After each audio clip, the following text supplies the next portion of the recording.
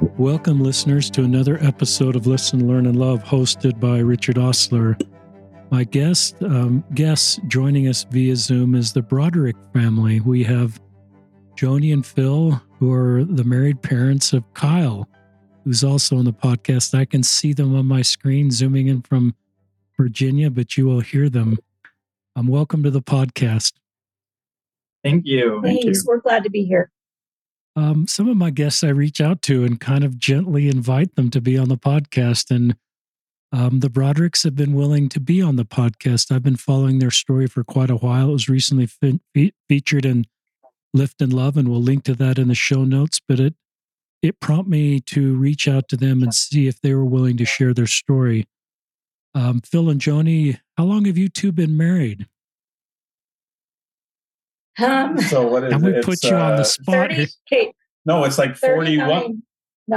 39 years. Oh, sorry. 39. Yeah, I should always just trust Joni on that. A long time. See, I have these spontaneous questions. My wife and I often not quite sure how many years we're married, but they're the parents of 4 kids, ages 22 through 35.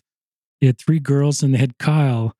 And Kyle's joining us on the podcast, going to share his story of coming out gay and just their journey to support and love their son, Kyle.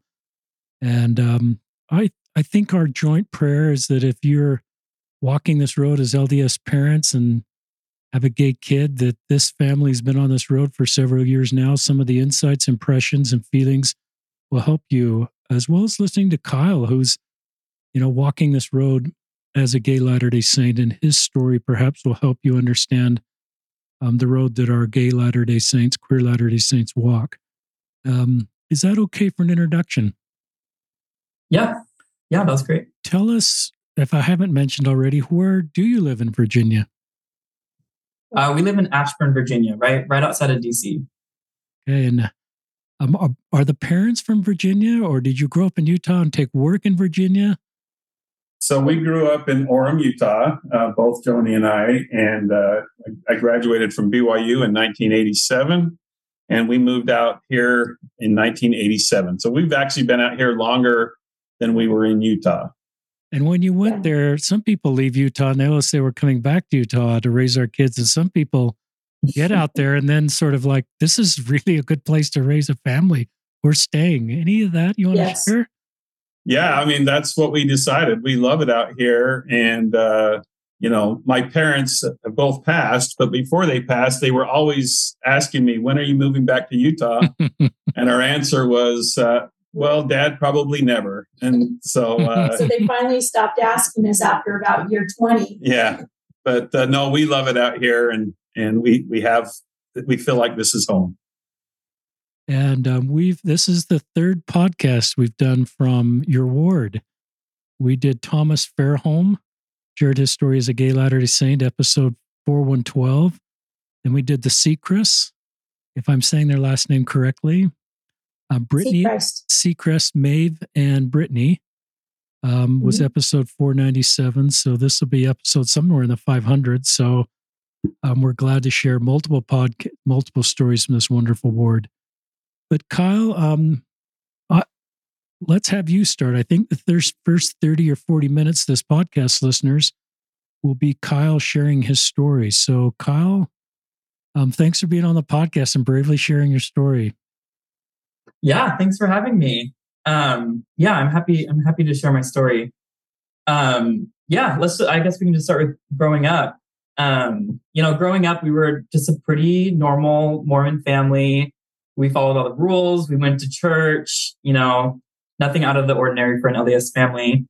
And I probably realized in middle school, maybe a little bit before that, but definitely in middle school, I probably knew I was gay. And it's just kind of the natural thing you do when you're, a gay person in the church is you just don't think about it. You don't accept it. You just push it down. That's just like how it is. Like there's not even like a thought. It's not even an option that you talk about it or come out or even accept it in your mind. Like that's just, you just don't even do it. I realized I was gay, and I knew that I just wasn't gonna ever talk about it. And I was just gonna marry a woman and just be a normal LDS person and everything was going to be great that way. And I just knew in the back of my mind, I was like this kind of sucks. Like nothing is like, things are going to be fine, but probably nothing's going to be great. Like it's not ever going to be great because it's just like, that's just not who I am. And yeah, that was growing up. And then all through high school, through middle school, I dated girls. I did all the normal stuff, and everything was fine. I'm a pretty extroverted person, so I could, get along with girlfriends, and they were basically just really close friends to me. And I just felt like I could make it work. And then I went to BYU freshman year, and I was getting ready for a mission and everything. And I finally came out to a couple of people at BYU. It was kind of pulled out of me by people, but I finally came out, and I still think I just had that same idea. I was like, I'm just going to serve a mission. I'm going to make marrying a woman work. Like that's just what you have to do. You're not growing up in the church. You're not provided with any other options. You're not provided with any other, no way of thinking outside of that. If you do think outside of that, it's a, big deal. And so, yeah, let's move on to the mission, I guess. So I interviewed for my mission with my bishop at BYU, and he was really great. He actually had a gay brother, and I told him that I was gay, and he was like, I totally understand. That's great. You keep all the rules. You're good. Like, let's serve a mission. And I just knew, I felt getting ready for a mission, I felt like I don't really see myself long-term in the church. I don't see a way for this to work out, but I think that if I go on a mission, I can make it work out. Like that's where I'll be so into the church that everything will just have to work out, and I'll just start, believing it for myself. And so I got called to Mozambique, Africa, Portuguese speaking, and I went to the MTC, and it was really exciting. Everything was really new, learning a language, meeting new people. Everything's just really exciting. I just felt terrible. I just felt terrible. I just felt like an imposter, like a fraud. Like I was just learning things that I didn't see myself in.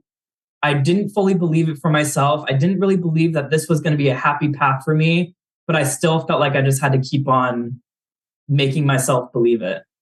And I actually came out to all the sisters in my district and to one guy that I was pretty close with in my district. And they were great, and they were really accepting. And it was good for me to, at this point in my life, I was not hiding the fact that I was gay. I was from like the public, but I wasn't hiding it from myself, and I wasn't hiding it from really close friends. But I still, in the back of my mind, just felt like I had to either make marrying a woman work, or that was just like the only thought in my mind. Like I didn't believe that I could do it. And that's why I was on the mission thinking during this time, I can convince myself that can work. And I remember just some things just didn't sit right with me just at the MTC and just teachings in the church in general. And there was one conversation at the MTC, and this teacher was great. I've hung out with him after I've come back from my mission and everything. But we just had, it was the chastity conversation, like, learning how to teach it. And so we're having that discussion, and the topic of homosexuality came out, and most of the people in my district knew I was gay. And so I'd kind of like give them like the glances every once in a while. I'd be like, oh my gosh, this is kind of crazy right now.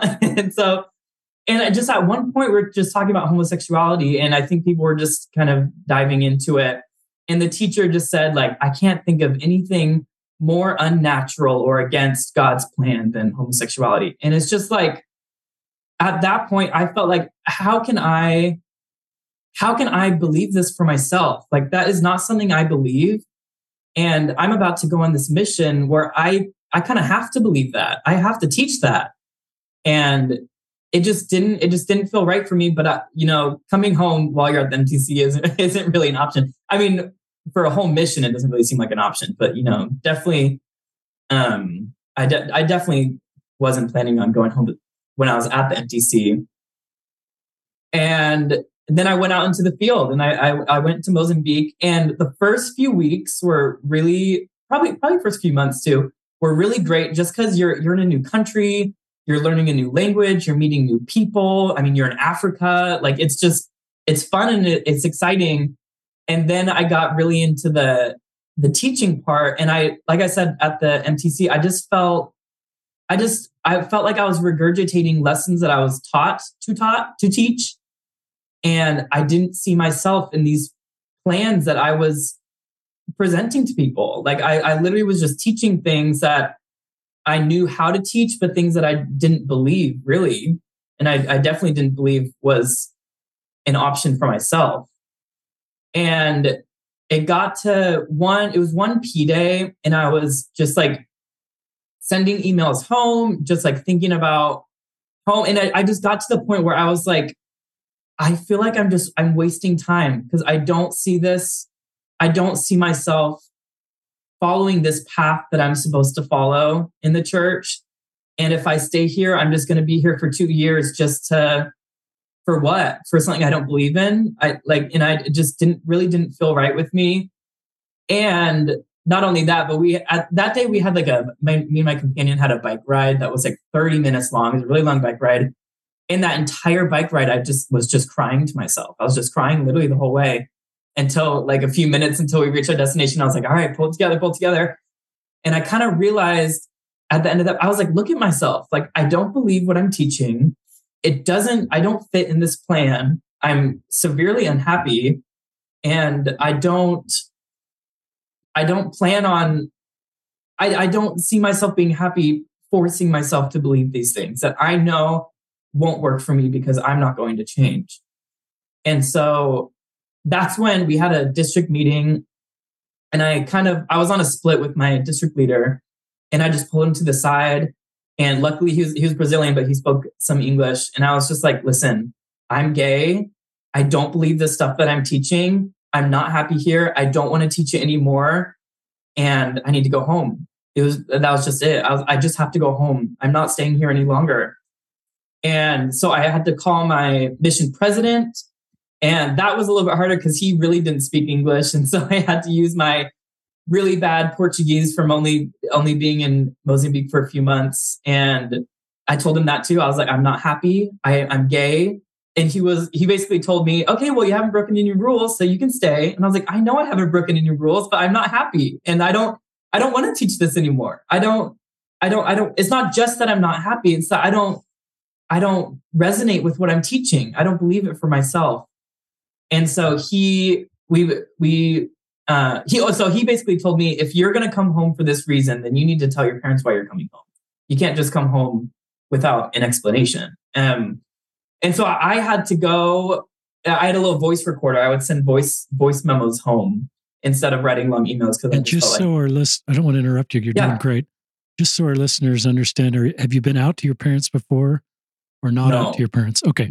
I was not out to my parents. Okay. Yeah. So they have no idea. They have no idea. And of course, my emails home are all the positive things or all the great things. I'm not going to, tell them I'm severely unhappy or anything. But so he says, you have to tell your family why you're coming home. And so I got my voice memo thing. And I also didn't want to tell like my companion or anything that I was gay. We should talk about that actually. Yeah. Let's go back to that. So another thing that was, kind of hard was my companion, my companion wasn't the greatest. And we at one point were cleaning like the tub that we baptize people in. And we were just kind of chatting, and I don't know how it came up. I certainly didn't bring it up. But he said something around like along the lines of, I've kind of noticed like gay people really just like started coming out at the same time that social media became a thing. And I really just feel like there's a correlation between, people coming on social media. And so people kind of just see it as a trend. And so now lots of people, and I literally was just listening to him, and I was like, this is so crazy. This is so crazy. Like, I'm here gay, desperately wishing I wasn't. And you're trying to tell me that this is a trend that people are picking up because they see people tweeting about it. Like, it's just so crazy that people think like that. And I knew that I couldn't that wasn't who I was. That was I being a part of something that enforced that mindset, or people who like thought like that. It just wasn't who I was. And so that was, part of the reason too. I just knew I had to come home. So I have to send this voice memo. And so I go out into our little balcony. I close the thing because I don't want anyone to listen to me. And I'm just bawling into this microphone. And I'm like, I'm gay and I'm coming home. And the president said I could come home and I'm sorry. And I know it's crazy and all this stuff. And I've never listened to that voice memo again. It's a pretty crazy voice. My parents, I'm sure, will talk more about that. But and then we planned a time for a video conference, and we got on a video call a week later, or maybe days later. Same day. Same day. Hour. Let's just. Okay. Well, that just goes to show. For me, it felt like weeks. Yeah, we hear a voice recording, and it will be. I'll be on a video. I'll be able to call you in 1 hour. Oh, so yeah. from us hearing this, and there's a huge time difference from us hearing this message to when we actually get to speak with them is within an hour. So we're like, what do we say? What do we do? We had all this information. Yeah. So I threw a lot on them. I was like, I'm coming home. I'm gay. Your life's about to get flipped upside down. Mine certainly is. And all this stuff. And, they did the best with that information that they could. And they can talk more about that later. But it basically, they tried kind of getting me to stay there and trying to hold out, don't make any rash decisions. And this is something I've been thinking about for, my whole life, but certainly on the mission all the time. And I was like, guys, I am coming home. I'm not making this work. I don't want to make this work. It's not for me. And so I got on a plane a few weeks later, and I came home, and they greeted me with the welcome home stuff and all that stuff, and that was good. And you think there is a huge stigma around coming home early from a mission of shame, or they did something wrong, or they weren't cut out for it, or they're a quitter. I really, though, I just didn't feel that, because I knew what my story was. I knew what I was going through, and I knew that I wasn't quitting it because I wasn't cut out for it. I knew that I was quitting it because it wasn't for me. That wasn't my path. That wasn't what I was meant to be doing. And so I came home, and the family was great. And honestly, what they just did was they just listened. They understood what I was saying. They were supportive. They were loving. They didn't push ideas on me. They didn't tell me what path I had to take. And so I just got to kind of figure it out myself. And it was kind of I came home, and there was kind of just a switch in my mind. And I, growing up in the church, the church kind of tells you how happiness comes about, how to be happy. Not only how to be happy, but that the happiness we feel from being in the church is unlike any other happiness in the world. And it's the greatest happiness, and you can't find that elsewhere. And I think to myself, I'm like, I've followed all the rules. I've done all the good things. I went on the mission. I repressed being gay. And those were the unhappiest moments of my life. What else could I do? That was it. And then I kind of just had that switch, and I was like, okay, I don't want to cry. I had that switch, and I was like, I don't have to live by those rules anymore. I don't have to I can define happiness for myself. How can the church define or tell me how I can be happy? And so I realized once I kind of let go of that, once I let go of the church dictating how I could be happy, I could find my own happiness. And, being out and being gay and living a gay lifestyle, has made me so much happier than doing all the quote unquote right things. And so once I kind of let that go, and once I started realizing that happiness isn't one path, it's not one strict, the narrow path, as we like to say, you can find that for yourself. And that certainly wasn't it for me. It certainly wasn't it for me.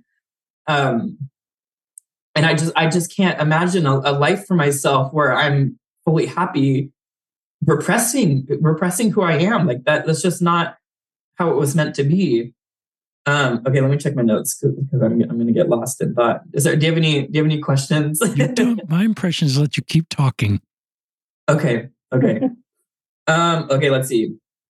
Oh yeah. Okay. So I came home and everyone's really supportive, and especially my mom really just like, she really dove into it. She was like, I'm not only going to like support my kid, but I'm going to, make it a big part of me to advocate for this and do everything I can to learn and to help. And the beginning of that, when we were both going through this together, was she introduced me to some people, some stories, and some people individually who were taking certain paths. And some of those paths were staying in the church and marrying a woman, or staying in the church and being celibate. And I heard her out and I listened to it, but I just knew that wasn't for me. Like I'm not going to do that. I'm not going to marry a woman, and I'm also not going to try to live this life where I'm going to try to do that, make the best with what I've been given. Like I am gay, and I'm going to live a gay lifestyle. That's just, I'm not going to repress that anymore, or live inside this like box of how I'm supposed to be living, or how gay Latter-day Saints are supposed to approach being gay. Like I'm going to approach being gay how I want to approach it, not these like certain paths that the church presents to me. And so I kind of I told her that, and I was just like, I appreciate these resources, but for me, I don't see the church as a part of my life.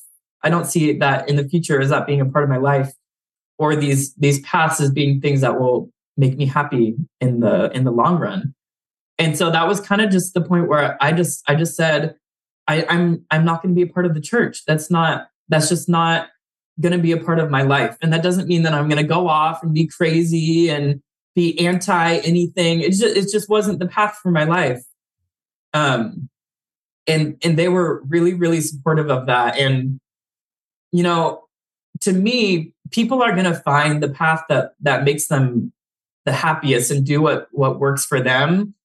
And for parents, whether or not they think it's like, right for them, or their opinions on it, or how they were raised, they're going to come to that conclusion anyway, that the kid is. And so all parents can do really is kind of be there to support them, help them, and guide them. And so I was really fortunate that they were there for me to just support the choice that I was going to make, because no one knows what's going to make me happiest, besides myself. And I've tried all the things. I've tried the girls, and I've tried the, pushing it down, and, you just have to follow what is going to be the best for yourself. And so, after the mission and after that click or that switch happened, I just felt free. I just felt different. Like I didn't have this like thing over my head of, oh, it's never going to be great because you're gay, and it's never going to be great. Now I just kind of switched, and I was like, it can be great. It can be whatever I want it to be. And so that was like kind of a big point in my life. And that was happening while I was at BYU. So this was after the mission. I was back at BYU. And around that time, I'd already knew in my head that I was leaving the church and that I wasn't going to be active. And around that time was when the honor code stuff was going down too. And so BYU had taken out the part in the honor code about homosexuality and what they can and can't do. And so when that was taken out, it was a kind of a big celebration. People were like, oh my gosh, like, can I go on dates? Can I hold hands with a boy on campus? Like, I don't have to like hide anymore. And it was a big deal. And it was, really celebrated. And someone had talked to the honor code specifically and asked like, hey, is this true? Like, can we really? And they had confirmed to us. They said, yeah. Like, it looks like there's no punishment that can be involved with, Be treated the same as you can just be treated that you can date just like anyone else can date. And that was huge. I was like, the perfect timing. Like I just came out, I just got home. I want to date. I want to find, like, I've been, repressing this my whole life. Now I can finally like be with a boy or something. And then soon, and it was really great. And then soon after they were like, actually, like, misunderstood. Actually, you can't. Like, I know we took it out, but still, you will be punished for it. Still, if you do that. And that was when all the protests started. And that was like, because, when they took out that part of the honor code, people felt safer, people felt happier, people felt more hopeful. People came out of the closet because they felt like it was a little bit of a safer place for them. And so for them to kind of go back on that was a really big deal. And that's why there was all that protest. And then that's when, I'll let my mom talk about that later, but that's when, my mom came out and protested with us. And that was kind of a point where it was like, okay, so not only like are my parents going to be supportive of me, but they're fighting for me. They're fighting for us. They're fighting for this community too. And they're not just gonna, they're not just doing this for me. They like, this is for a whole community. This is for like a greater good, especially within a church where a lot of people feel unsafe and unhappy, being gay, being queer. And, it was, I think, the honor code stuff was, kind of a good thing for us in the sense that we kind of came together and like realized that we, care about this cause and we want to fight for this cause. And that's when my mom kind of realized that she really wanted to dedicate a lot of time and a lot of her life to, fighting for people in the church to have a better and safer experience. And yeah, I don't really know what else to say. I graduated. I'm happy. I'm out and I'm gay and it's all great. And yeah, sorry, I talked a lot. I don't know if you have any questions. Our listeners like to hear from our guests. They can hear from me anytime. So I bet they have a lot of questions they'd like to ask you, but I think just thanks for being honest with your story, Kyle. This is a safe place, listeners. We try to share people's stories, and your story's real and valid and your lived experience. And thank you for sharing it and all that you did to make this work. And tell our listeners, I want to come back to your story, but I want to get your parents talking. Just tell our listeners what you graduated in and what kind of work you're doing. Yeah, I graduated with a degree in information systems, and I'm a software engineer now. And I'm loving it. I'm living in DC. I'm working remote, so I don't ever have to leave my apartment, which is awesome. Yeah. That's great. So I think I became aware of your mom when I knew the protest was going on. I think it was in Salt Lake City, the one I'm thinking about. And that's probably when I became aware of your family. So I'll let either your mom or your dad pick it up from here. Do you want to go? Sure. All right. Well, do you want me to? You can start wherever you want to start, Joni. You can start with the learning your son's coming out with a mission he's gay at the same time. You could start wherever you want to start. Okay. Well, one thing that Phil and I thought would be a little bit important, just to give a very brief about how we grew up in the church. We both grew up in the church, born in the church. Phil's family goes way, way back, has pioneer heritage. So we grew up in the 1970s. And we both grew up in Orem, Utah, which is in Utah County, which is, pretty homogenous as far as people being the same, looking the same, believing the same. And I was just recalling as I was talking to Phil about this, I didn't even know growing up all through my school years, I didn't even know anyone that was not a member of the church. That just didn't cross my path. So I knew no one that was not a Mormon. I didn't know any people of color, didn't know any, like that was my growing up all through even going to college, my early years in college. So we grew up in the 70s. I was raised by a single mother and just had one brother. But the reason I mentioned that is just that my mother really relied on the church almost as like a second parent to help us. And it was to help, know how to raise her children. So pretty much any rules or guidance that the church gave was what was taught us through her, through home teachers, through young women leaders, And the church was utilized very much, almost kind of like a second parent. So any teachings that the church had in that time period of me growing up in the 70s was very much a part of my life and my teachings and the things I was taught. And at that time, the church taught things about gay people that were hard, that were very hard. And that that being gay was wrong. Not only wrong, but it was evil. Even sometimes, listed as next to murder. So that is how I was raised. And I think that's really important for our listeners to know, because even though maybe the church has softened their beliefs on LGBTQ people, it is not talked about. And so even going into our years of raising the kids, if the church softened some of its stances, it was never really talked about. Yes, maybe it was changed on a website or, added to a website, but it's buried deep in there and it's not really talked about. And so then our incorrect our teachings that we were taught are still in our head. And so that is what makes it very difficult. And so what made my huge turnaround, and what I'm so grateful for, is to have this son. Sorry. Because I know him. I gave birth to him. I raised him. I know of his goodness. I know of his soul, his heart. And so when he tells me he's gay, that just does not fit with what I was taught. And so I'm at a crossroads and I have to restart everything.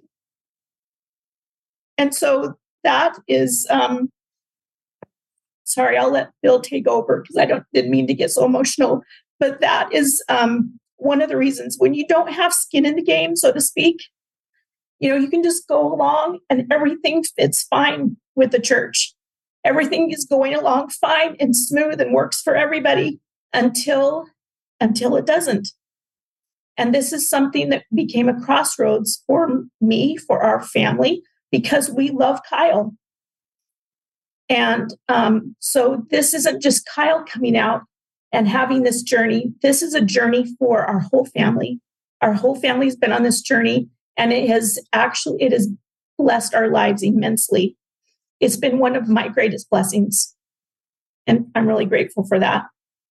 You want me to add on here? Sure. So, just to add on to what Joni said, both of us raised in Orem, and, if I don't think I knew any gay people in my growing up years, and sometimes there would be rumors that so-and-so was gay. And that was considered scandalous. I mean, that was considered, wow, that's amazing. That's really bad. And so, times have changed, thank goodness. And, and maybe I will just jump to, Kyle's now 4 months into his mission. We're so proud of him for going on a mission, and we talk to him every single week, and it's all good, right? it's all good. Yeah, he's telling us how wonderful it is. He tells us he has a difficult companion, but other than that, he's working it out and he's doing great. Kyle's always had a tremendous amount of self-confidence, and he's very talented, and so we knew he could handle anything. And then all of a sudden we get this voice memo that Kyle described, and it was kind of like a double whammy. It's kind of like being punched in the face twice. Dad, I'm coming. Mom and Dad, I'm coming home. Mom and Dad, I'm gay. And we didn't know either one of those things. And so that was, that I have never gone back and listened to that recording again. I probably don't want to, just like Kyle doesn't want to. Not because of the message that came from it, but more because of the pain that we could see that our son was in. Yeah, I'll just say something to that, is that that is what reached us the most, was we could tell, he describes it as it kind of being crazy, and he kind of laughs about that, but it was a very serious voice recording, and there was a great deal of pain in his voice. And that is also not how we knew Kyle. Kyle was not somebody that had, anxiety weigh on him or depression or somebody that didn't finish a task or complete anything. Like he used the word quitter. Like that was not Kyle. So we knew that this was very serious because he is not completed something ever from whatever he was involved in ever growing up. He completed things and he did it well. And so this was out of our experience for him to have to feel that way. And in fact, we had just 2 or 3 days before that had another voice message from him on his mission. And he was telling us of all these great experiences and they were all people oriented, people he had met, people he had taught. One guy named Junior that he bargained for his tie. Junior wanted Kyle's tie.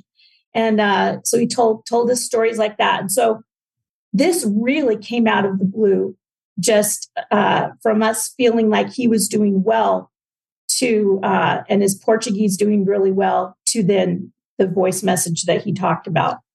And I would just add, we're grateful that Kyle was patient with us, because he had been living this truth for a long time, and this was brand new to us. And so we are always been grateful that he was, he even said it as part of his thing, is that he knew that he was dumping a lot on us. And, I'm not sure we reacted with love immediately. I'm grateful that we did that. We didn't do everything right, but we definitely, loved our son. That would never change. And then, we've definitely learned more since then, on how to support him and how to support people that are in this community.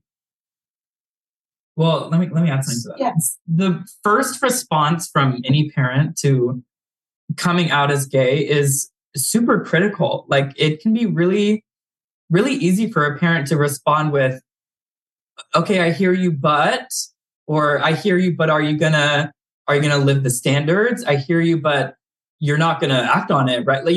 And even if that is what they believe to be the best path, that's just gonna really put something just dark and negative on the person. They're telling you this is a part of who I am, not a choice that I made, and you're telling me to not be that, basically. And so I think, like, for any parents like listening, even if you think that someone needs to not follow a gay lifestyle, saying that to your kid isn't going to feel supportive to them, even if you mean it to be. And so I think, just like we talk about patience, you need to be, as a parent, you need to be patient with the ideas you're pushing on them, because you don't know how you're going to evolve, or you don't know what you're going to learn about it. And so it just needs to start with, I hear you, I love you, and I want to support you, and let's keep talking about it. And I want to let you know, it can't start with what your idea is of what they're saying. It can't start with why you think that's wrong, or immediately what you need to do about it. Yeah, that's really good. Do you have any questions about that? I just like you continuing to share your story. I could probably jump in, but my impression is not to. And you have more to share that our listeners need to hear. Well, I want to, because this is for people to learn from, I want to say, Phil had mentioned some of the good things we did, which was love him, support him. And also when, he had his mind set on coming home, that we trust. Our experience with Kyle is that we have a great amount of trust in him and his and choices he's made. Like he's lived his life with no reason for us to question any of those regarding the choices and paths he's gone in his life. So when he was insistent that it was necessary to be able to come home, one of the good things we did is we trusted him to know what was best for him. But in the very, very beginning, like I'm talking just hours into it, knowing, we did do a couple things that probably weren't great. I look back on some of the emails I wrote him immediately after the voicemail. And I think I said something like, encouraged him that, because he was on a mission and that this was something that, Satan didn't want him to like preach the gospel, that he was using this. But it's okay to be gay, but you can still stay on your mission. So for a period of time, and I'm just talking hours, we did push a narrative of, it's okay to be gay, but stay on your mission. Again, we were kind of like, we'll deal with the gay later. Yeah. Just stay on your mission. Yeah. And that was not the right approach. Yes. And so we want to acknowledge that and recognize that. Hopefully people can learn from us because we do it differently now. The other thing I would say were my first reactions and what I hope to help make change and help for parents is that when something like this happens, that you're not so filled with shame. And I did turn some of this inward. I mean, most of my concern was for Kyle, but if I'm honest, I will say that I turned some of it inward. Like, what are people going to think of me as a mother? I don't have a son that comes home early. That's not something our family does. That's certainly not something Kyle does. I mean, Kyle is and still is well loved in our ward. Like this is the ward he grew up from an infant. And he has so many people that love him, young men leaders, bishops, people that he has seen him grow up. And so it's kind of like there is a great amount of shame, which, I feel bad about saying, but that is the truth, that there is a stigma attached to this. And that's something that I hope our culture can do to change, that when it is necessary for somebody to come home or even necessary for somebody to not go on a mission, that there is not a shame attached to that. Because that is what I felt. I remember saying to Phil, like, okay, it's okay if he's gay, but does he have to come home? Why are people are going to think that he's coming home because he's being sent home because he's gay? And that's not accurate.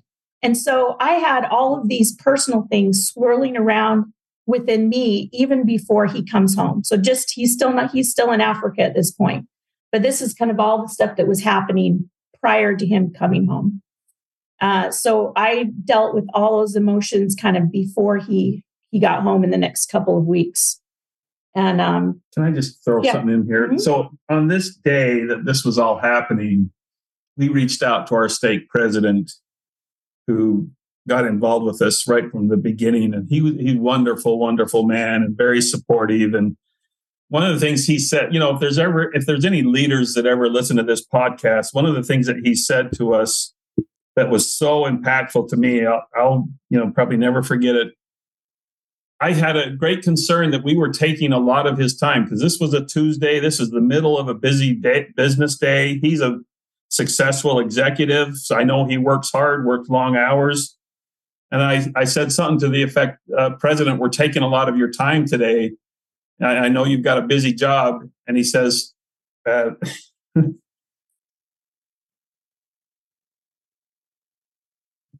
he said, today the Brodricks, I don't know why I can't talk. Today the Brodricks are my number one priority. And he gave us all the time that we needed to work through this for that day. So we appreciated that. Those are great segments. All of these are great segments. Just you being so honest is so helpful for our listeners. I wish you could see their smiles, listeners, as Kyle smiles as his parents speak, and Bill and Joni smile as Kyle speaks. This is a beautiful family love story that is different than it was meant to be or thought to be when you're all growing up. But keep sharing. Yeah. You've got more to share.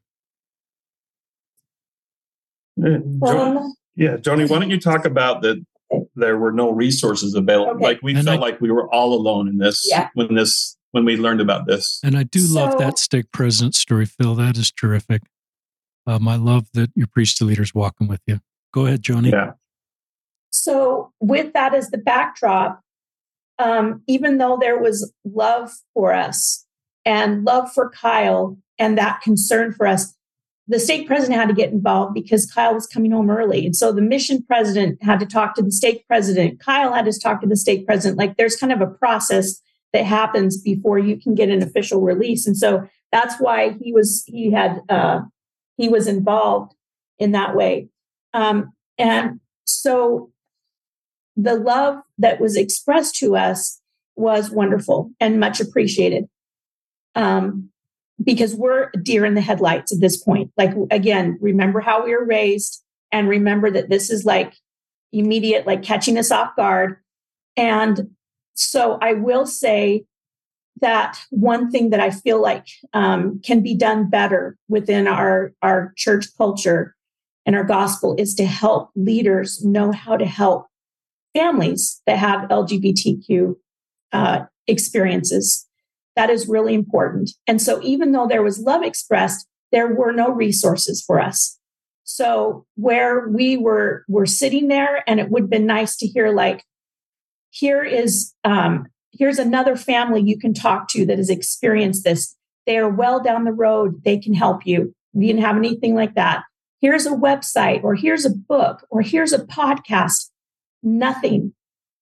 Some of the resources center around asking the child to repress themselves, center around, some different options are they can just still marry a woman. They can stay celibate. They can, which, you might say it's not, you're not repressing who you are. You're just not acting on it. But that is, you are, repressing who you are.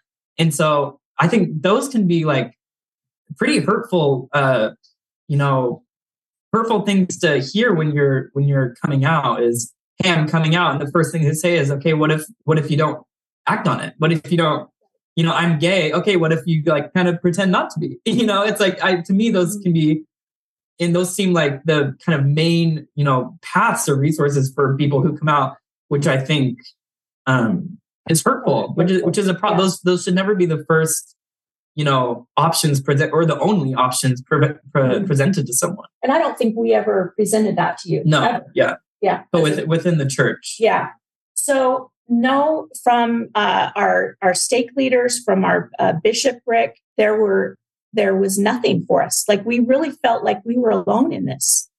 So that's where I start that's just kind of my nature, is if there's a problem within our family or with a friend, like I just dig in and start reading, researching. Like, I didn't even know, we weren't even guided to the church website, Mormon and Gay. Like, we didn't even know that even existed. So we felt alone. So that would be part of it. And then I just started delving into everything I could. Like, I think this bullet point I wrote down was like, so we have this new information about Kyle. Now what? Now what do we do? And so what I chose to do was just start getting my hands on everything I could read. And one of the first things I read, I found actually on the church website, there is a YouTube video called The Macintosh Family. And I saw this wonderful family, 7 kids. I think I showed that to you, Kyle. We had that time together, watch that. But that video just alone gave me this sense of hope, because I'm seeing another family that is like our family, although larger, but that's a Mormon family and that has a gay son. They've been on this road at that point for about 7 years. And to see this loving family, and that just knowing there's one other family that was experiencing this just filled me with hope. And so then I found out that she had a book. So I ordered her book. And again, this was probably just only a couple of weeks after Kyle came out. And I remember laying in, I think I read through that book in like 1 or 2 days. I would lay there in bed and just highlight page after page. And I'd tap Phil on the shoulder, read this. This is how I feel as a mother. Like, that book really spoke to me as a mother. So we should mention the name. It was Love Boldly by Becky McIntosh, and which I know you've had her on your podcast. And yeah, that book spoke to me because it was from the perspective of a mother. And that's what I could relate to, because I have this tremendous love for my son. And so everything she was writing about spoke to me. And that became probably the first foundation, was just to keep this love for my son and not change him, not change him at all. Like, I started to have this desire, like, he doesn't need to change. He is perfect just the way he is. I just love him. And so, but I still didn't know in the space of the church or the gospel how this fit. So I just kept reading. I stumbled across your podcast, and I would spend many walks walking and listening to podcasts and sending it to Phil, and he would listen to it. Then we talk about it at night. That was the very beginnings of our learning, was hearing other people's experiences and stories. And that started to really resonate with us, like really realizing like we are not alone in this. We are not alone in this. And not only are we not alone, but this is going to be okay. Like this isn't something to be afraid of or worried about or ashamed of. And that was just kind of the beginning of it. Yeah. Do you want to say anything? Well, I guess I would say, one of the themes of President Nelson's, ever since he's been the prophet, has been to seek personal revelation. And we, Joni and I support President Nelson as the prophet, and we had to seek personal revelation. And Joni had some very spiritual experiences. I've had my own spiritual experiences. And one of the quotes in Becky McIntosh's book was that she kind of just said, I don't know what to do with all this, but I'm just going to leave it at Jesus' feet. That quote always stayed with me, leave it at Jesus' feet. And so that we, through our own prayers, through our own personal revelation, we don't claim to know the answers and how everything's going to work out eternally, but we've both received personal revelation and personal comfort that God knows Kyle, God loves Kyle, and that we should just love Kyle and accept him for who he is and not try to change, and that everything will be okay. And so we just put our hope and our confidence in that personal revelation that we've received. We have a testimony of that, and we've received that revelation, and we're comfortable with it.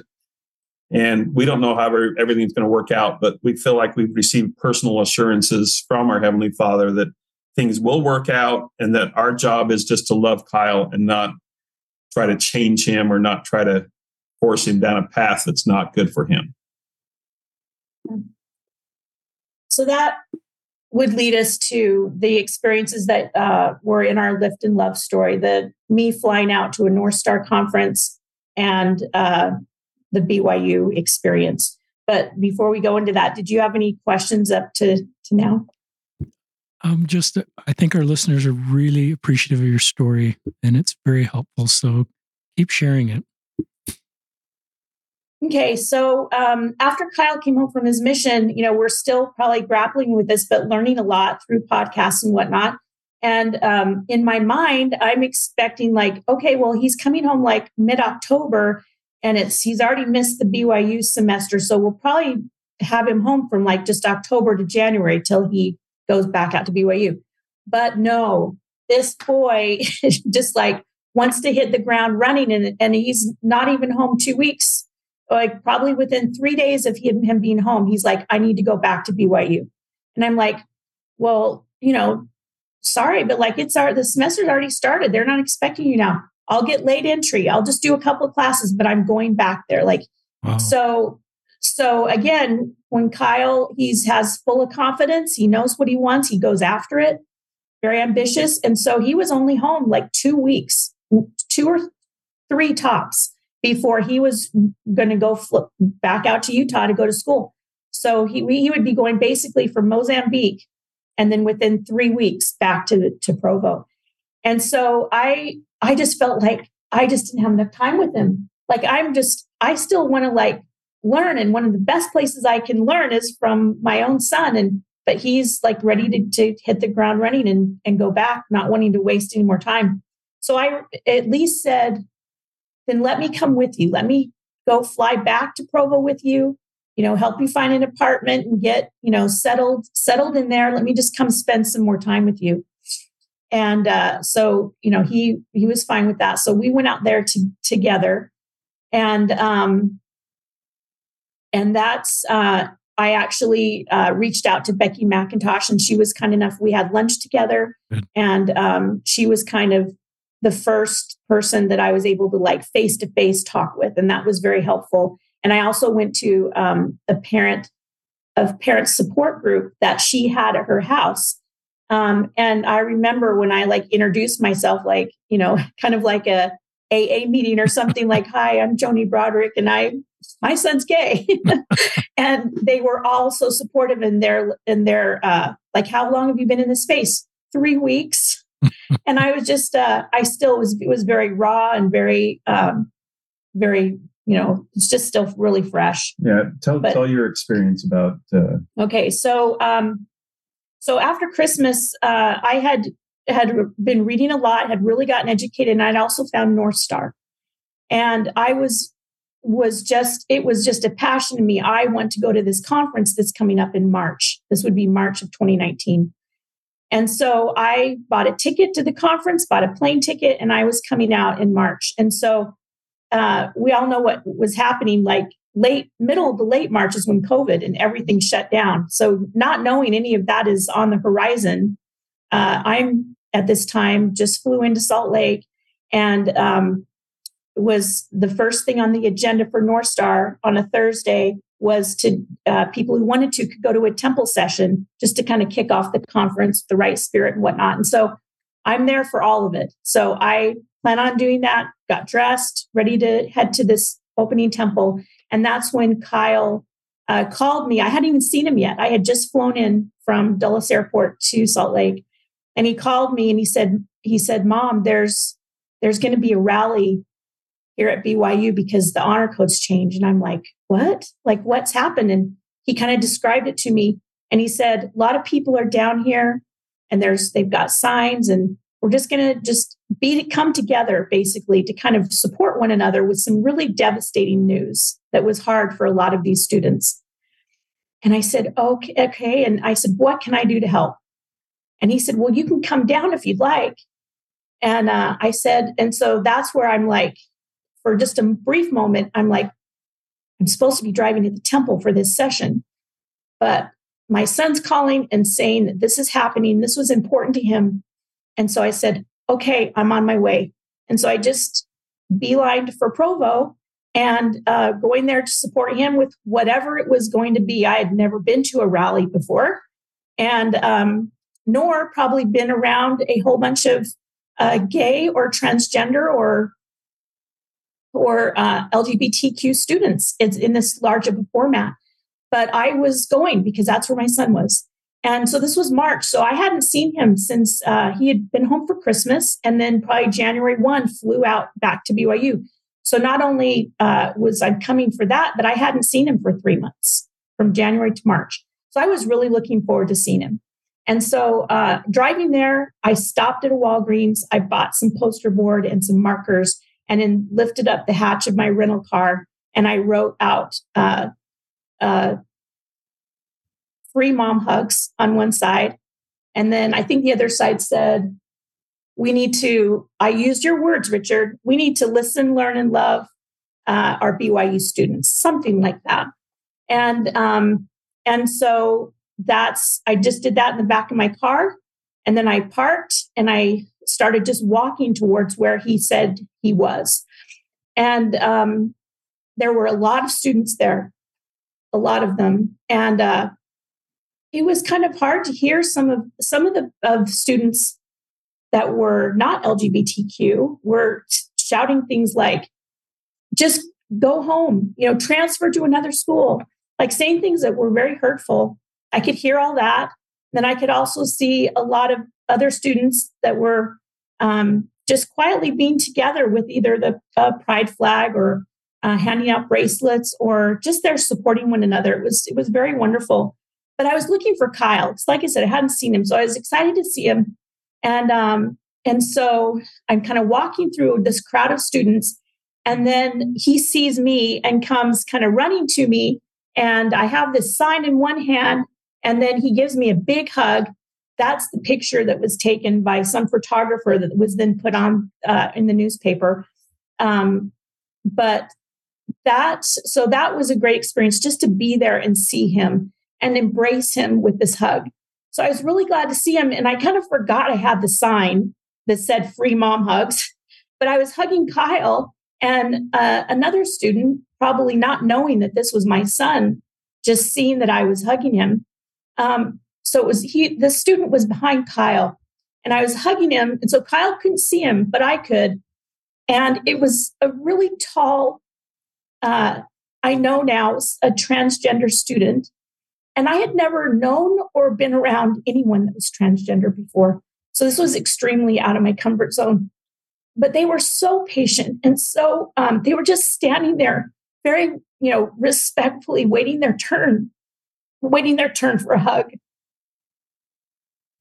And so after Kyle and I finished our embrace, I just looked at this student and I said, "Do you need a hug?" And they just quietly nodded their head and said yes. And I was not crying at the time. I had a big smile on my face. I opened both of my arms, and this person was probably 6'2", very tall. I'm only 5'2". So just opened my arms and embraced this individual. And like I said, this was extremely out of my comfort zone, but it instantly was completely comfortable. I was just enveloped with this love for this person that I didn't even know. I didn't even know them, but I was filled with this love for them. And it wasn't me, it was the love of the Savior for this person. And I was just being the vehicle for it. And it was one of the most transformative experiences that I've had. And that gave me another layer, another base of the changing of my heart, the changing of my experience and advocacy around this issue was that day at that rally. Yeah. I think an important theme for my parents' experience is just learning from everywhere, from lots of resources. At BYU, if I were to turn in a project and cite one resource for the whole project, I'd get a failing grade. You can't just look at one place for all the answers. And, so they're reading books, they're listening to podcasts. And I think one of the most important things is just listening to LGBTQ people. She said that the experience of just seeing all those people at BYU was, a huge moment for her. If we keep using the same resources, we're going to have one answer and one solution. And every individual has a multitude of paths they can choose, of so many different ways that their life can go.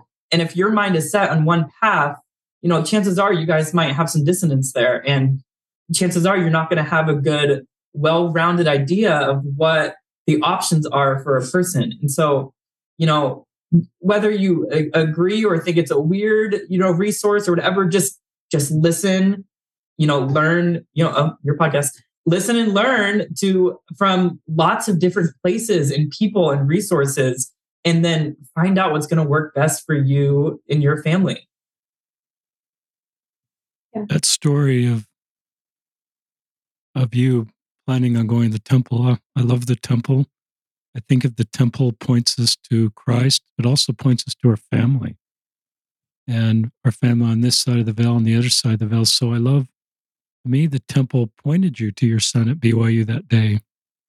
And you were honoring your temple covenants by being with your son and doing what you did. And it would be more comfortable to go to the temple. You knew that world.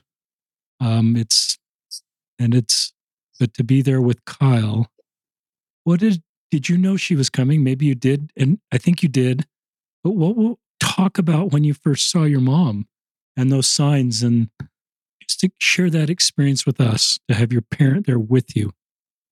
Yeah, she had called me and she was kind of just like, "What are you doing?" I was like, "Oh, there's actually a huge protest going on right now." And it actually wasn't, she said it was my idea. It wasn't my idea. It was her idea.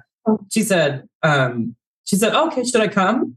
And I was like, "Come to BYU? Like to come to the protest?" And she's like, "Yeah, I can get signs, I can get pins, I can get whatever."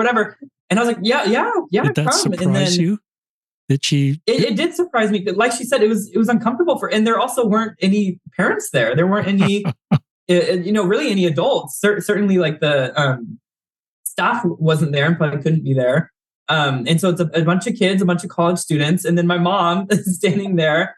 And I think that's just so important. That's just, you know, for a different generation, a different age group, to show like people have your back. There, you know, it's not just the younger generation that you know is going to fight for these rights.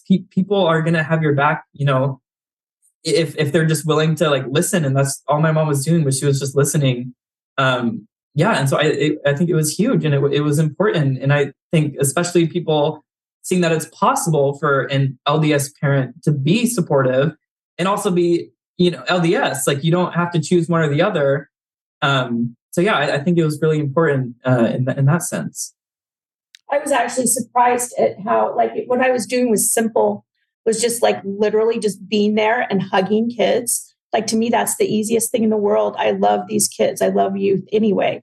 But I think I was really surprised at things that were tweeted or that were texted you, or that were the response back from seeing a parent there was probably more than I anticipated. So yeah, the next thing, that this was one day, the next day I was able, just on a free day, not knowing that COVID still was getting more serious and all the temples were going to be closed down. I did not know that was happening. I did go to I went to the Provo Temple with my mother-in-law, who has now since passed away.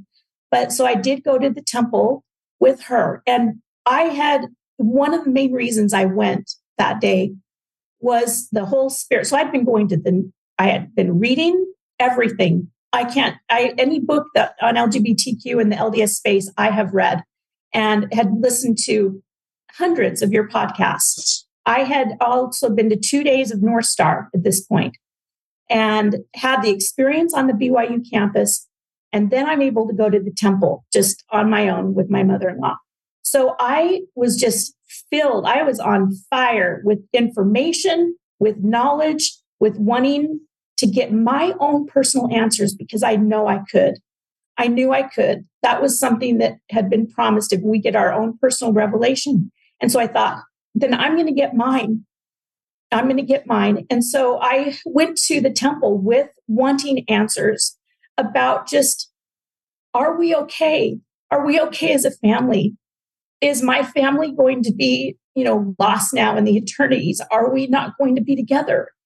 Are we not going to be with this wonderful son that we have? Like, it is not heaven to me if he's not there. So I went with all these questions, and and is Kyle, what about Kyle? Is he going to be okay? All these things I went to the temple with. And in short, I will just say that I got answers to all of them. And very deeply, like, I have never had an experience like this in the temple or since, that was this profound and deep. But I was taught that entire session. I was taught and guided and heard the voice of the Lord to me personally. And in a nutshell, what I was told was, you are completely fine, and your family is fine. I love you. I love your entire family. I love Kyle. I know he's gay. He's my son. I created him that way. And when I heard those things, and that I'm not to worry about him anymore, that there is a plan for Kyle. God has a plan for Kyle. And I truly believe that. He is just not some lost person out there. And so I got these answers that were very real. And I walked out of that temple completely fine. It does not matter what is thrown at me from other people, from the church, from prophets, from things that might be difficult to hear, or that Kyle's on the wrong path, or that he's sinning, or that things are all going to be lost. Like, it didn't matter what was going to come to me, because I had just gotten my own answer straight from God. And so I didn't need to have a middleman. I knew. And from that day forward, I have been completely fine with, my job is just to love Kyle. And I do. I love him. I trust him. I will support him with whatever his path and journey looks like. And that is what my role as a mother, what our role is as a parents, is just to love and let them know that they are loved and they're perfect and they're perfectly created just the way God intended. And I have come to really feel that these wonderful kids that are created LGBTQ are for us to learn, to grow, to love, to become more like the Savior. I am sad to say that as at the time, how old was I at the time? Probably 54 at the time. It's taken that many years of my life to learn this lesson. And I may not learn this lesson if I didn't have Kyle, as my son. And I'm really grateful for people like you, Richard, and many others who are willing to be in this space and be an advocate and ally without having, quote, skin in the game, without having to kind of be pushed up against a wall like we were. And because of that, I'm very grateful for Kyle. Because of this experience, it has made me a better person, a better parent. It's brought me closer to my Savior. It's increased my own testimony of personal revelation, because I have this personal experience of getting answers for myself that I can't deny. I call it kind of my own personal Joseph Smith experience. I knew it. I know God knows it, and I can't deny it. Really powerful segments, some of the finest segments we've ever done on this podcast. Bill, any things that are in your mind right now? Yeah. My wife's got me all choked up. So, so it's been very helpful to us to learn more, about what's happening and to hear quotes from some of our prophets and apostles. And this is a quote that's been read on your podcast many times, but I'll read it again from M. Russell Ballard. We need to listen to and understand what our LGBT brothers and sisters are feeling and experiencing. Certainly, we must do better than we've done in the past, so that all members feel they have a spiritual home where their brothers and sisters love them and where they have a place to worship and serve the Lord. So when I became aware of that quote, that was very helpful for me, because it was kind of freeing a little bit. It's like, okay, I can listen, I can investigate, I can try to learn about these people. I almost felt a little bit of guilt, but it was helpful to me to feel like I could, really pursue and learn about this. And as I've mentioned earlier, listening to so many stories really helped me. And our stake president, about 4 months later, asked us to meet with him and to write down kind of what we had learned over the previous 4 months. And one of the things, and I'm just going to read what I wrote and maybe chat about it for a second. It's not too long. I wrote, while every LDS LGBTQ story is unique and personal, there are several consistent themes. Most seem to realize that they are attracted to the same gender early in their life. One thing they strongly believe is that this must be kept a secret. As they get older, they feel shame. They live in fear that their secret will be somehow found out. They feel that they will be rejected by family, friends, peers, the church, etc. They feel that God must hate them. Depression is common. Many try to bargain with God that if they'll do certain things like pray hard, study the scriptures, go to seminary, go on a mission, etc., that God will take this away from them. When they return home and they are still gay, this can be a crisis. In Kyle's case, this crisis happened 4 months into his mission. And then I say, somehow we as a church need to help our LGBTQ members not feel shame, fear, depression, lack of belonging, etc. If they could come out earlier and know that they would be accepted and loved, their young lives would be so much better. We as a church, as ward members or as leaders, none of us have ever received helpful guidance or been educated or received any training on how we can better minister to our LGBTQ members. Listening to other people's experiences and learning from them is one way we can do better. And so I would just have a couple of comments on that. One, Joni and I both wish that we had been better parents and that we had been more open on this topic so that Kyle would have felt comfortable coming to us and talking to us when he was 14 years old or 15 years old. But that didn't happen, and we didn't know any better, to do that.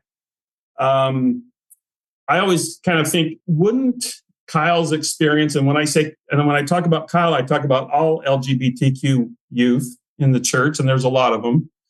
Wouldn't their experience be better if young men presidents, young women presidents knew that they were gay?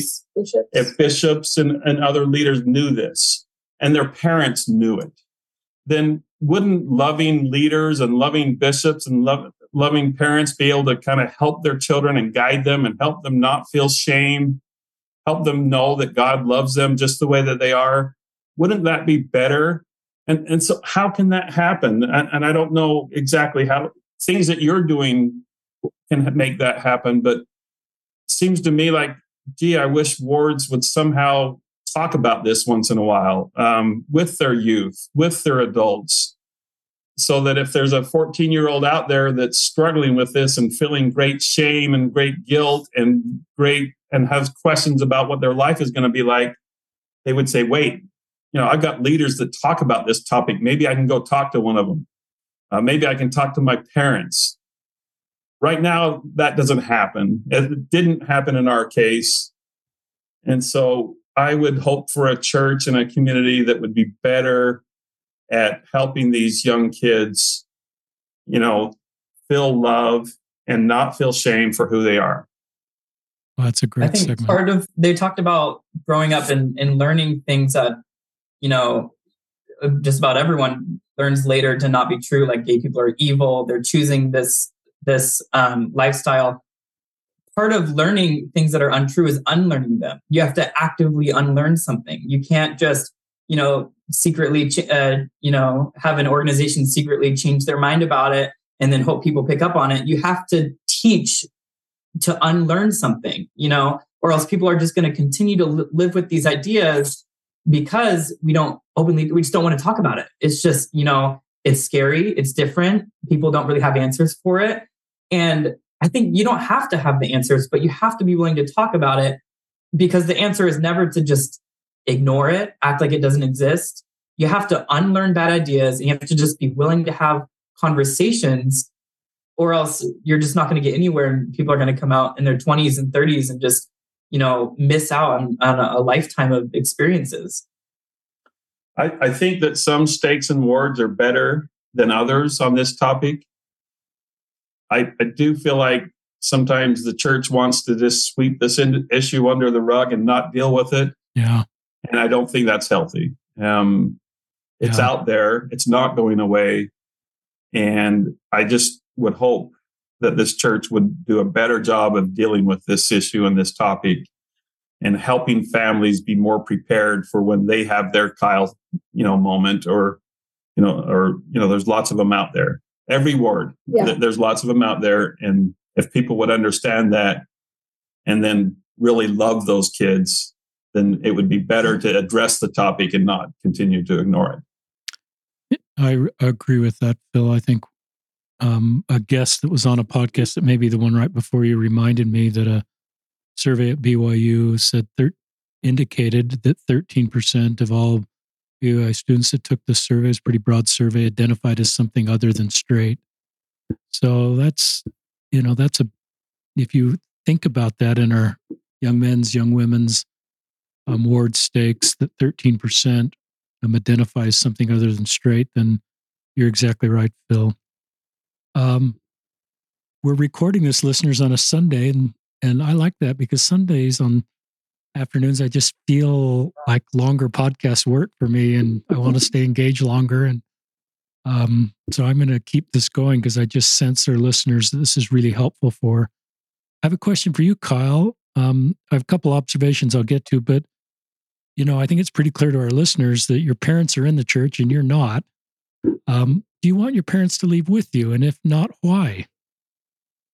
No, I just like they want me to do what is going to make me the happiest. I want them to do what's going to make them the happiest. Just like they want me to make choices that are good for me as long as I'm not hurting anyone else. I want them to do the same.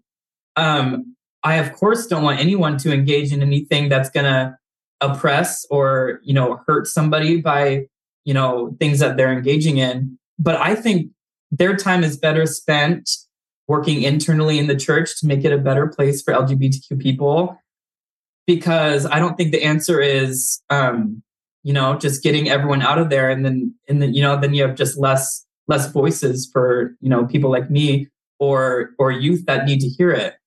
From, what I've heard from my mom is she's a voice and she's someone to listen to within the church. And people, it's actually crazy the things she tells me. People are coming out to her, people are opening up to her at a young age. And I just think I had no one like that. Like I had nobody that would have made me feel safe to do that. And so I think that the fact that they can be there and they can be a voice and just someone to listen and show that, we can be a happy family. We're happy. We're good. We haven't gone off a bad path or whatever. And we love and accept our gay son that's out of the church. Like I said, there's so many paths for so many different people.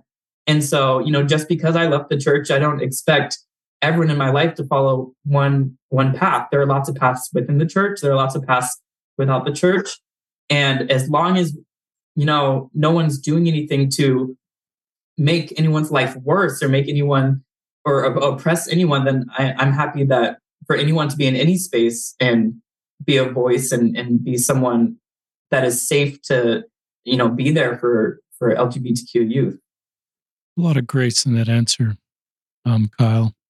And I just recognize where you are to give that grace back, because you've given a lot to this church and you've tried to make it work. And you bravely stepped in that plane to Mozambique with hope that somehow this would work out. It didn't. And to recognize there's not a place for you, and your best path forward is the path you've chosen, to then extend the grace back to your parents and other people, is an insight to your character. Thank you. So thank you. And just some thoughts, about Kyle. You've, I don't know. I mean, you're very at peace with who you are in your direction, and you're not 40 or 50 or 60 figuring this out. How old are you right now? I'm 22. So I think that's a good thing. Yeah, I invite everybody to stay in the church, but I recognize if someone feels their best path forward is not, I think you're doing a good job of that. And I think you've had clarity on just what is your path. And you seem very at peace with that.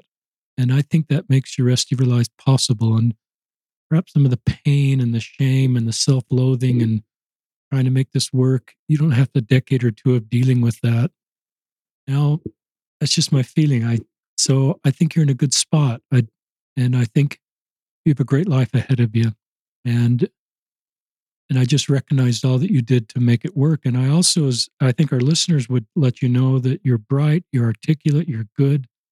As your mom described you, as a mom describes sons, my wife can describe our kids in vocabulary I can never describe our kids. There's something about a mom-kid connection that's pretty tender, but it's an incredible tribute to who you are from the mom and your dad who's here with you on this podcast. We do a few of these podcasts with moms. Dads are a little shyer, but here's your dad on the podcast with you. And I think this is big credit to you and figuring this out and giving grace to others that have chosen to walk different paths. I think it's an incredible sign of maturity. That's an insight into your character. I love your visit to the temple, Joni, when you finally, it was the right time to go. And I thought about the revelation you got, and the thought came to my mind, would that revelation have been possible without all the work you did? I love this principle we teach in the church: better information leads to better inspiration. And I've wondered, because of all the work you did and the opening of your heart and getting all the information, that then going to the temple and asking at that point for very direct answers on how to do this, that they came. They may have came day one, but they might not have. So I just invite that's a principle I think for all of us listeners is if we're trying to figure something out. I like what the Brodericks decided to do. They were going to learn everything they could about this space and how to support Kyle, and they seemed to do that as soon as they got that message. And that to me is a beautiful family love story. So I love that part of your story and how instructive that is and helpful for other parents. And I love where you are at peace. And that's why the McIntosh story is very helpful to me as I became an ally. I love their story. And we'll link to that, listeners, in the show notes. There's two things we're going to link in the show notes: the Your Lifted Love story, and Lifted Love is doing such great work, and the Love Boldly book. Just so any listeners that want to read that, it's a terrific book. But, Kyle, I'm going to come at you were on a plane ride from Mozambique announcing you were gay and coming home from your mission. Did you ever think some of the things that would happen, that you'd have your mom show up at BYU with posters? You'd have your parents on this podcast talking about loving their gay son. Talk about maybe how this has worked out for you, and maybe the surprises. I'm putting vocabulary in you. Just, it's a pretty tough spot. It's a long plane ride home from Mozambique to Dulles. I don't think that's a nonstop flight, and I don't think it's 3 hours. So No. You're in a really tough spot, and you're wondering how your parents can respond, what your future's like, and just talk about how this feels to you right now. Yeah, well, I think I took enough melatonin that I was knocked out for most of it. But I did think a lot in Mozambique, because there was a period of weeks where I just wasn't teaching and just basically waiting to hear when my flight was going to be. And, from their response to my voice message, I knew that it wasn't going to be a case of, you're kicked out, we disown you. It wasn't going to be anything like that. I knew they still loved me. I knew everything was going to be okay. I knew it wasn't going to be like those worst case scenarios that everyone thinks about. I didn't know that, especially my mom would dive so much into it. Like she wasn't just doing this like for me. She wanted to help others, and she wanted to share her experience. And that was just, best case scenario. Like I can't think of any better outcome. It's easy to love your kid, but it's not always easy to, take the experience that you've learned from them, even though it's different from what you thought would be the right experience growing up, and just double down on that and just be like, this is what I've learned. I know this to be true. I know that people still struggle with this. And I know that there are a lot of families approaching this in much worse ways, and a lot of outcomes that are a lot worse than mine. And so, the fact that both of my parents can be a voice and be helpful in that world is huge. Like it's really important. And, like my mom, she said, it's a blessing that, I came out and she could learn from me. I think, it's changed all of our lives, and it's, give us a different perspective on everything. We know that there's not one path for any person to take. And, the fact that they can be there for people to, present what a good outcome can be and show that it can happen is really important. So I wasn't expecting it, but, I'm really grateful for it. More thoughts from anybody? Phil, do you have a comment? Yeah, I have a comment. While we're talking about family, I think we would be remiss if we didn't mention Kyle's 3 older sisters. Good. Yeah. Who are also on this path with us. Yeah, and good point. Every one of them from moment one accepted Kyle, loved Kyle. There was never judgment. There was never any condemnation. It was all about learning and understanding. But there was never a question about, oh, gee, our brother is gay. We need to change him. It was never that. It was always that he was loved just the way he was. And so I think his sisters deserve a lot of credit. The whole family has been supportive, and, maybe part of it is because Kyle's our entertainer and he keeps us all laughing, and he keeps us, it's always funner when the whole family's together. Kyle's always the life of the party and gets us laughing, and we have a good time. So, everybody loves Kyle. Like, he's not only, there's stigmas about the last child. He is the last child. So he's there, that type of favorite that siblings always joke about. But he's also the only son.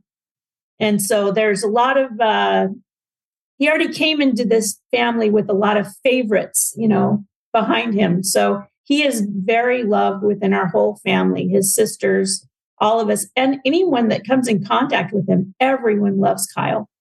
I can't tell you how many young men leaders, neighbors, everyone just love Kyle for who he is. And I feel like that fact alone is because of who Kyle is and how he's lived his life. When he did come out and it was made known to other people, that began the very beginnings of helping to change people's hearts because they knew Kyle prior. No. And because of the good person he was then, he is still that same person. They just have some additional information about him that they didn't know before. And that information might look different than what they were taught in the church. And so because they knew Kyle, like in our congregation or from being a neighbor on our street, that in and of itself was enough for them to start, well, maybe there's something wrong. Maybe there's something I can learn about that is different than what I knew before, that is different than what I was taught before. And so that speaks a lot to Kyle, that he's helping to change people just by who he is, just by the person that he is. And there are lots of little blessings that come out of it, like just little things like hearing my nieces just understanding that Kyle can have a boyfriend, like Kyle can be with a boy. It's not just boys are with girls, girls are with boys. There are lots of different, just things that they can learn at a young age. And, not to say that, we're necessarily teaching them anything. We're just, this is the world. This is the world. This is the reality. And, they were talking about the family. Like I'm really grateful for the way that the family approached. They could have been like, oh, okay, like we accept you, but don't do that around my kids. Don't be like that. But everyone was just so accepting and loving, and it brought everyone closer together. And I think just learning about different experiences for anyone is helps everyone grow and just learn more about the world and what's out there. I think about shame. Phil's talked about that, and I got a couple emails this week just from people that are aware of gay men in their 50s and 40s and 60s that have had really difficult lives. And the shame and the self-loathing that needs to be numbed for some people in ways that aren't helpful long-term, like drugs and alcohol. And they've had really hard lives. And the root of that is not alcohol or drugs, but the shame that creates from not being straight and not having and feeling terrible about yourself. And it's logical to feel that way because of the things that are said. But I do see improvement when I hear your dad talking about shame and how we need to take that out of these youth, and they need to feel that. To me isn't a change in church doctrine, but just teaching, that everybody's loved and you can have a relationship with God. You seem to have done a really good job, Kyle, of staying off the shame road. I don't sense, even when you're describing growing up, your parents describing you, I think it's a credit to you that you were dealing with this and you're aware of it, but you didn't seem to think that, I don't know how you did that, but you're in a really good spot now. You seem to be off the shame and self-loathing road and very accepting of who you are. Listeners, my guests call that internalized homophobia, which I don't think is born. I think it's learned. And so it's a credit to you that you've kind of got that out of you if you had any of that and have been able to move forward in a really healthy way. And I recognize we are making progress as a society and as parents and as a church to help people feel that the way they're created is not broken, and that they should feel good about how they're created. And any thoughts on that? Anybody, Kyle, or anybody on that? It's just, I think that's part of your story without directly saying it. That's helpful for everybody. Yeah, like I said earlier, it's to me, it's all about not letting anyone tell you happiness is going to be for you, or what is going to bring you happiness. How can anyone say that if you do this one thing, that's going to bring happiness for you? Because they don't know you, and they don't know what's going to work for your life. And so, like I said, when I came off my mission, it could have easily been, shame of leaving the mission, shame of, okay, everyone knows I'm gay now, and I feel bad about it. I'm never going to be I feel like I'm never going to be a good member of the church. I've left my mission. But I just, I don't know what it was. I just felt I'm going to choose my own path, and that was it. Just switched. Everything just switched. Like I can be happy by just being who I am. Just being who I am. Like we have instincts of what we need to do, and what I needed to do was live an openly gay lifestyle, just as anyone else would. I would just be myself. I would love who I would want to love. And I wasn't going to let anyone, tell me that I had to, repress anything or act like act like anyone but myself, And so once I made that switch in my mind, it was just, all that shame goes away, and I'm just living as myself, and that's all I can do. And you seem very at peace with that. So I think the odds that you then turn to destructive behaviors because you're dealing with so much shame is pretty unlikely, and very likely you're going to have a wonderful life in all areas. And I think that's a good thing. And I think your contribution to society and your family to be where you are right now is a good thing.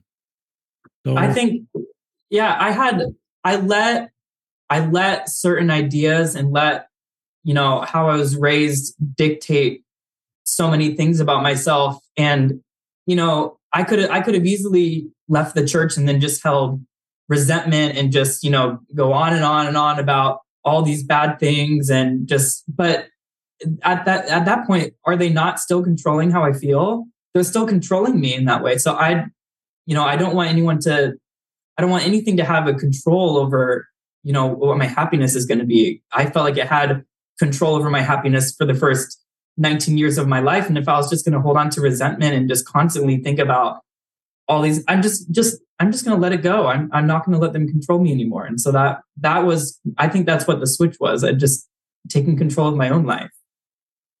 More thoughts that anybody has? We're kind of coming to the end, but I'll just offer a couple of quick thoughts. There's a couple of fundamental truths. One, Kyle and other people who are in this community did not choose that. Right? That was not a choice somehow made during their lifetime. That's the way they were born. That's the way they were created. And the other fundamental truth is that you don't change. Like you can't. You don't change from being gay to all of a sudden being straight. And I think the Lord prepared me a little bit for having a gay son years ago. Before I knew Kyle was gay, I remember having a conversation with somebody, and I quoted to them Elder Holland's comment, and you've had this guy on your podcast, but Elder Holland said something to the effect that, after he came home from his mission, he wasn't magically going to become straight. He was gay, and he was going to stay straight. And he was gay, and he was going to stay gay. Thank you. And that had an impact on me. And before I knew I had a gay son, I remember having a conversation with somebody and kind of making that point. And now I look back on it and say, well, this is a little bit of a tender mercy, the way that the Lord was preparing me for that I would have a gay son. And I didn't even know it yet. So I love that. I do feel like I was prepared a little bit. I love that. Any more thoughts anybody would like to share? I think I'm good. Are you good, Joni? I think one of the things that we just like to leave with is just we hope to be helpful in this space to offer to leaders, to bishops, to encourage them to seek out resources and help and listen to other voices and have this become a more normal part of your church and ward family and culture. Because we promise you, there are LGBTQ people, wonderful people in every single ward out there. And you just may not know it yet as a leader. But if you can lead your ward, teach your classes with that in mind, that you are speaking and teaching to wonderful souls out there that are in this space and that have these feelings, just like Kyle did. Like when Kyle was just saying, like, I knew growing up and hearing lessons at church, like this just didn't fit me.